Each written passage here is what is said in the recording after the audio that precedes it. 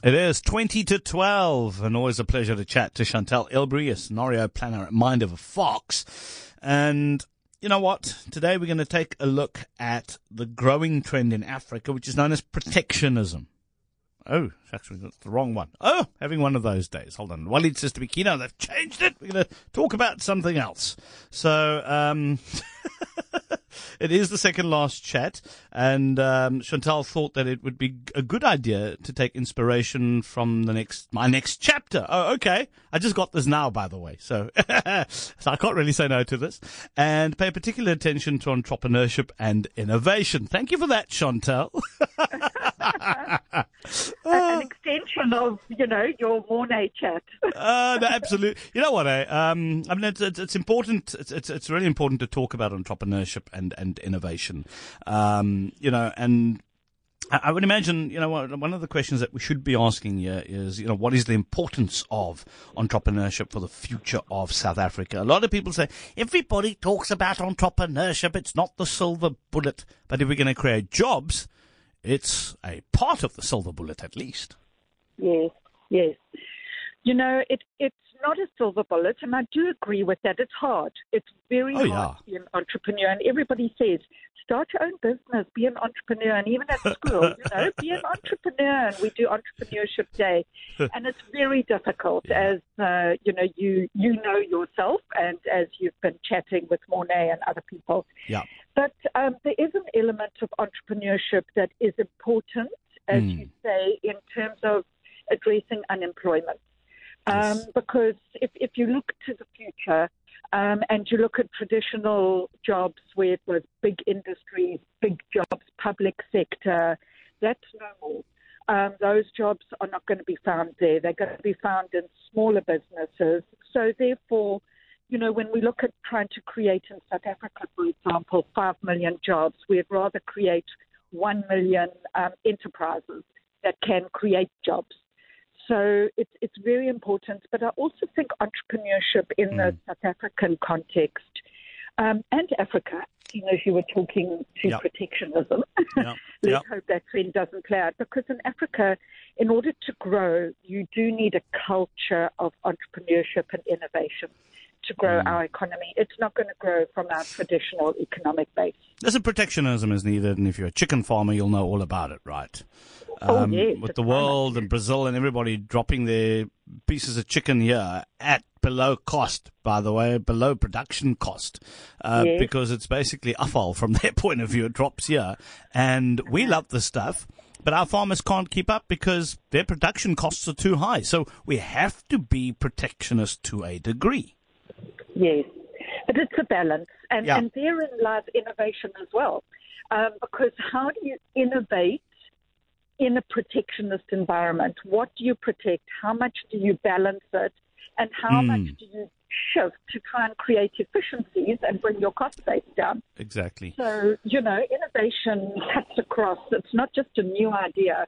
Innovation cuts across many examples. And if we take I don't know, the likes of Uber, etc., is it worthwhile protecting the meter taxis? My argument to that is no, actually. I wouldn't be giving them all the protection in the world. If someone's got a better business model than you and everybody's flocking to their business, then maybe you need to have a bit of a rethink as to why it is you're going south.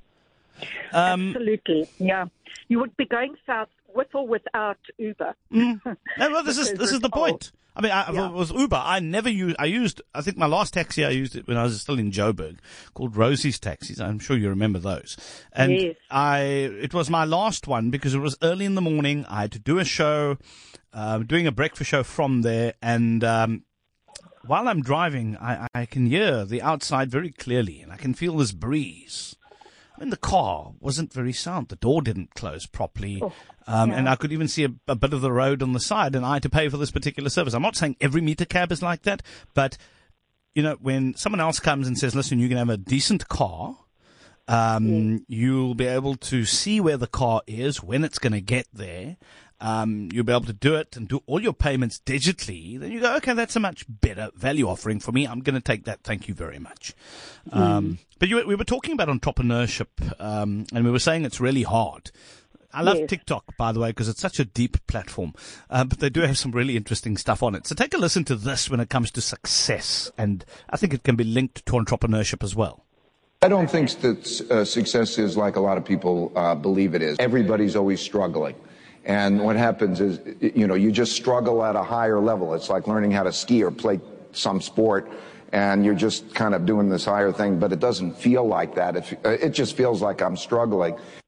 And Yes. sometimes, and you get to the point where, okay, you can get other people to struggle in your business and you can sit back and do a little bit more strategic stuff. But it's not as glamorous as everybody makes it out to be, right? It's not. It's a 24-hour, 7-day-a-week job because you do struggle, and there are ups and there are downs, and then you just think you've got a break, and then something else happens. The next day there's a different decision made, and go down into the depths of despair. So you've got to have the right character and resilience to be an entrepreneur. It's not for everyone. Which takes me to my next question, really, which I'm sure dovetails with what you've just said, right? So what for you is the most important skill for an entrepreneur to be successful? Yeah. So for me, it's not really, of course, you need passion and resilience and hard working. But for me, the number one skill is strategic thinking. And I think Mornay alluded to that as well. You need to think a bit. And why do I say strategic thinking? Because if you think about entrepreneurship, it is about leveraging limited resources to create something out of nothing. So you get seed capital, and you've got to now create something huge out of that seed capital or that idea into something. And strategy is exactly the same. It's also about leveraging. So strategic thinking is a key skill for the entrepreneur in order to leverage. Absolutely. You're listening to Chantell Ilbury. She, of course, is a strategist at Mind of a Fox, and we are talking about the value of entrepreneurship and innovation. So we can call this the Entrepreneurship and Innovation Hour, and we can do so unashamedly because it is the future. It is, and no, I lie. Sorry, I do apologize. It is the present. And it's needed in order to develop that future that we're looking for. So, Chantell Ilbury, of course, will come back. We'll have another discussion on this. We'll take this discussion forward. But I'm also looking for your calls, right, on 021 446 0567 and WhatsApp on 072 567 1567. The show's called Today, and I'm Kino Cumming. And we are chatting to Chantell Ilbury from Mind of a Fox. And by the way, if you are an organization and you looking into the future and you understand what those futures are, then she definitely is the best person to be speaking to. You should check them out online. Shameless punt, by the way. Mind of a Fox. And then they also have Growing Foxes, which deals with young people, the future and entrepreneurship and critical thinking and all the rest of that, which is really cool as well. Now, what role can innovation play in strategic thinking for entrepreneurs, as well as small and medium-sized businesses? I would argue the biggest ones too. If anybody needs it, it's probably them. Yes. Yes, we often think entrepreneurship equates to small business or startups, and that, as you say, is incorrect. It's actually an entrepreneurial seed and culture within big business as well. How do you do things differently? So basically, innovation itself is about thinking differently. That's when we start to innovate. You find an opportunity, you see a gap, and then you start to work on it. So I think one needs to, I've heard a lot of big businesses saying we're actually developing an innovation center or an innovation. We've got 6 people in our innovation hub, and then they cascade innovation into the business. Now, that is one model to implement innovation in a big business, but in actual fact, it still sits in a silo. Yes. What one wants to do is develop a culture of innovation in every single employee so that they are thinking differently, so that they can be adaptable and agile, and they can try and put things into play in a different way. And that takes time, and it takes a different type of training for your employees. Wouldn't you say, I don't know, I'm biased, right, and proudly so. I love design thinking, but if I look at how HP has done it, and was it IBM or HP? I think it was IBM, as a matter of fact. I believe that design thinking is probably one of the best ways you can inculcate innovation into your organization, because when you start the process, nobody's got the answer. Everybody's on an equal footing. You listen to what the challenge is. You frame that particular challenge. You move into the next stage, which is what some consultants will do call discovery, but we don't do it at a superficial level. You go in and you actually immerse yourself, and you take time to listen to people's stories. You interview them. You go into the position, the places where they interact and the touch points, with your particular business. And then you come back and you do some reframing, and you say, this is what we think the actual challenge is based on what we now have learnt. And then you move into ideation and the rest of it, right? I really think if you can inculcate that into a business, then you're well underway, because you're also cutting across these silos within a business, where the CEO and the C-suite, they're not and the strategic team, they aren't the people who hold the purse strings to innovation in that business. Or they might hold the purse strings, but they don't hold, they can't be the custodians of the knowledge base when it comes to innovation. No, and often you'll find the executive team or the C-suite, depending on their age, really are looking towards the end of their careers, if I might be so blunt to say. Yes. And they're not really looking at innovating and changing the system in their time. So it often doesn't come from the top. It comes from within.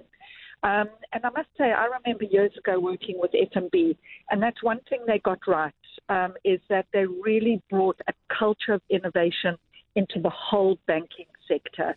So it didn't sit only in certain places. It really was, within the whole business. And that's why they're known, if one can be an innovative bank, they are known for that. But Michael used to take time, right? Was it a month out of his schedule as the CEO of one of the biggest banks in the country, and used to go meticulously through everything, and anybody could approach them with those ideas. Yes. Right. Yes. And I remember him saying that he took a significant amount of time out of his schedule to actually go through it, and then the rewards for being creative were also substantial. Because what I don't like, especially big corporates, they offer you a TV if you're creative. Like, I don't know, if you might as well just kick me in the gonads, right? I mean, if I'm gonna give you an idea. It's gonna make you millions potentially, and you can offer me a TV set, Ganspiel. I mean, I know. Shared value. Here's a story, and it's one that stayed with me for years and years. Many years ago, when I was still in Durban, in KZN, somebody told me the story. There was a gentleman, he's a real innovator, Neville Trickett, and he went to Mr. Price, and he had a brown paper bag, and he had something in it, and he put it down with the executive team, and he said, for 50,000, I'll give you an idea for your business, but I'm not going to give it until you say, I'm going to give the 50,000, then you can open the brown paper bag. And they did. They took the leap of faith and said yes, and all he did was take out a red cap. If you think about Mr. Price around the red cap strategy, and where they took it, it was well worth the 50,000 that they paid for the idea. But it was an amazing moment, and you've got to take that leap of faith, to say, right, I'm open enough to go with it. And there's another organization that the Red Cap strategy worked for, kind of, a little bit, at least. Who do you think that might be? Sure. No, tell me. The EFF. Although they were wearing berets. Hey, innovative. They found a gap. Exactly. They found a gap in society. The problem is their biggest reason for success was finally toppled. Now they're trying to form an allegiance and alliance with him. But anyway. But they're more the Che Guevara. They're not the red cap. They're more the beret, the red beret. That's true. Absolutely true. Chantell, always a pleasure chatting. Looking forward to our last chat next week, but it won't be the last time we chat. But great to have you on the show as always. Super, Kino. Thank you so much, and look forward to next week. Same, yeah. Chantell Ilbury is Senior Strategist at Mind of a Fox.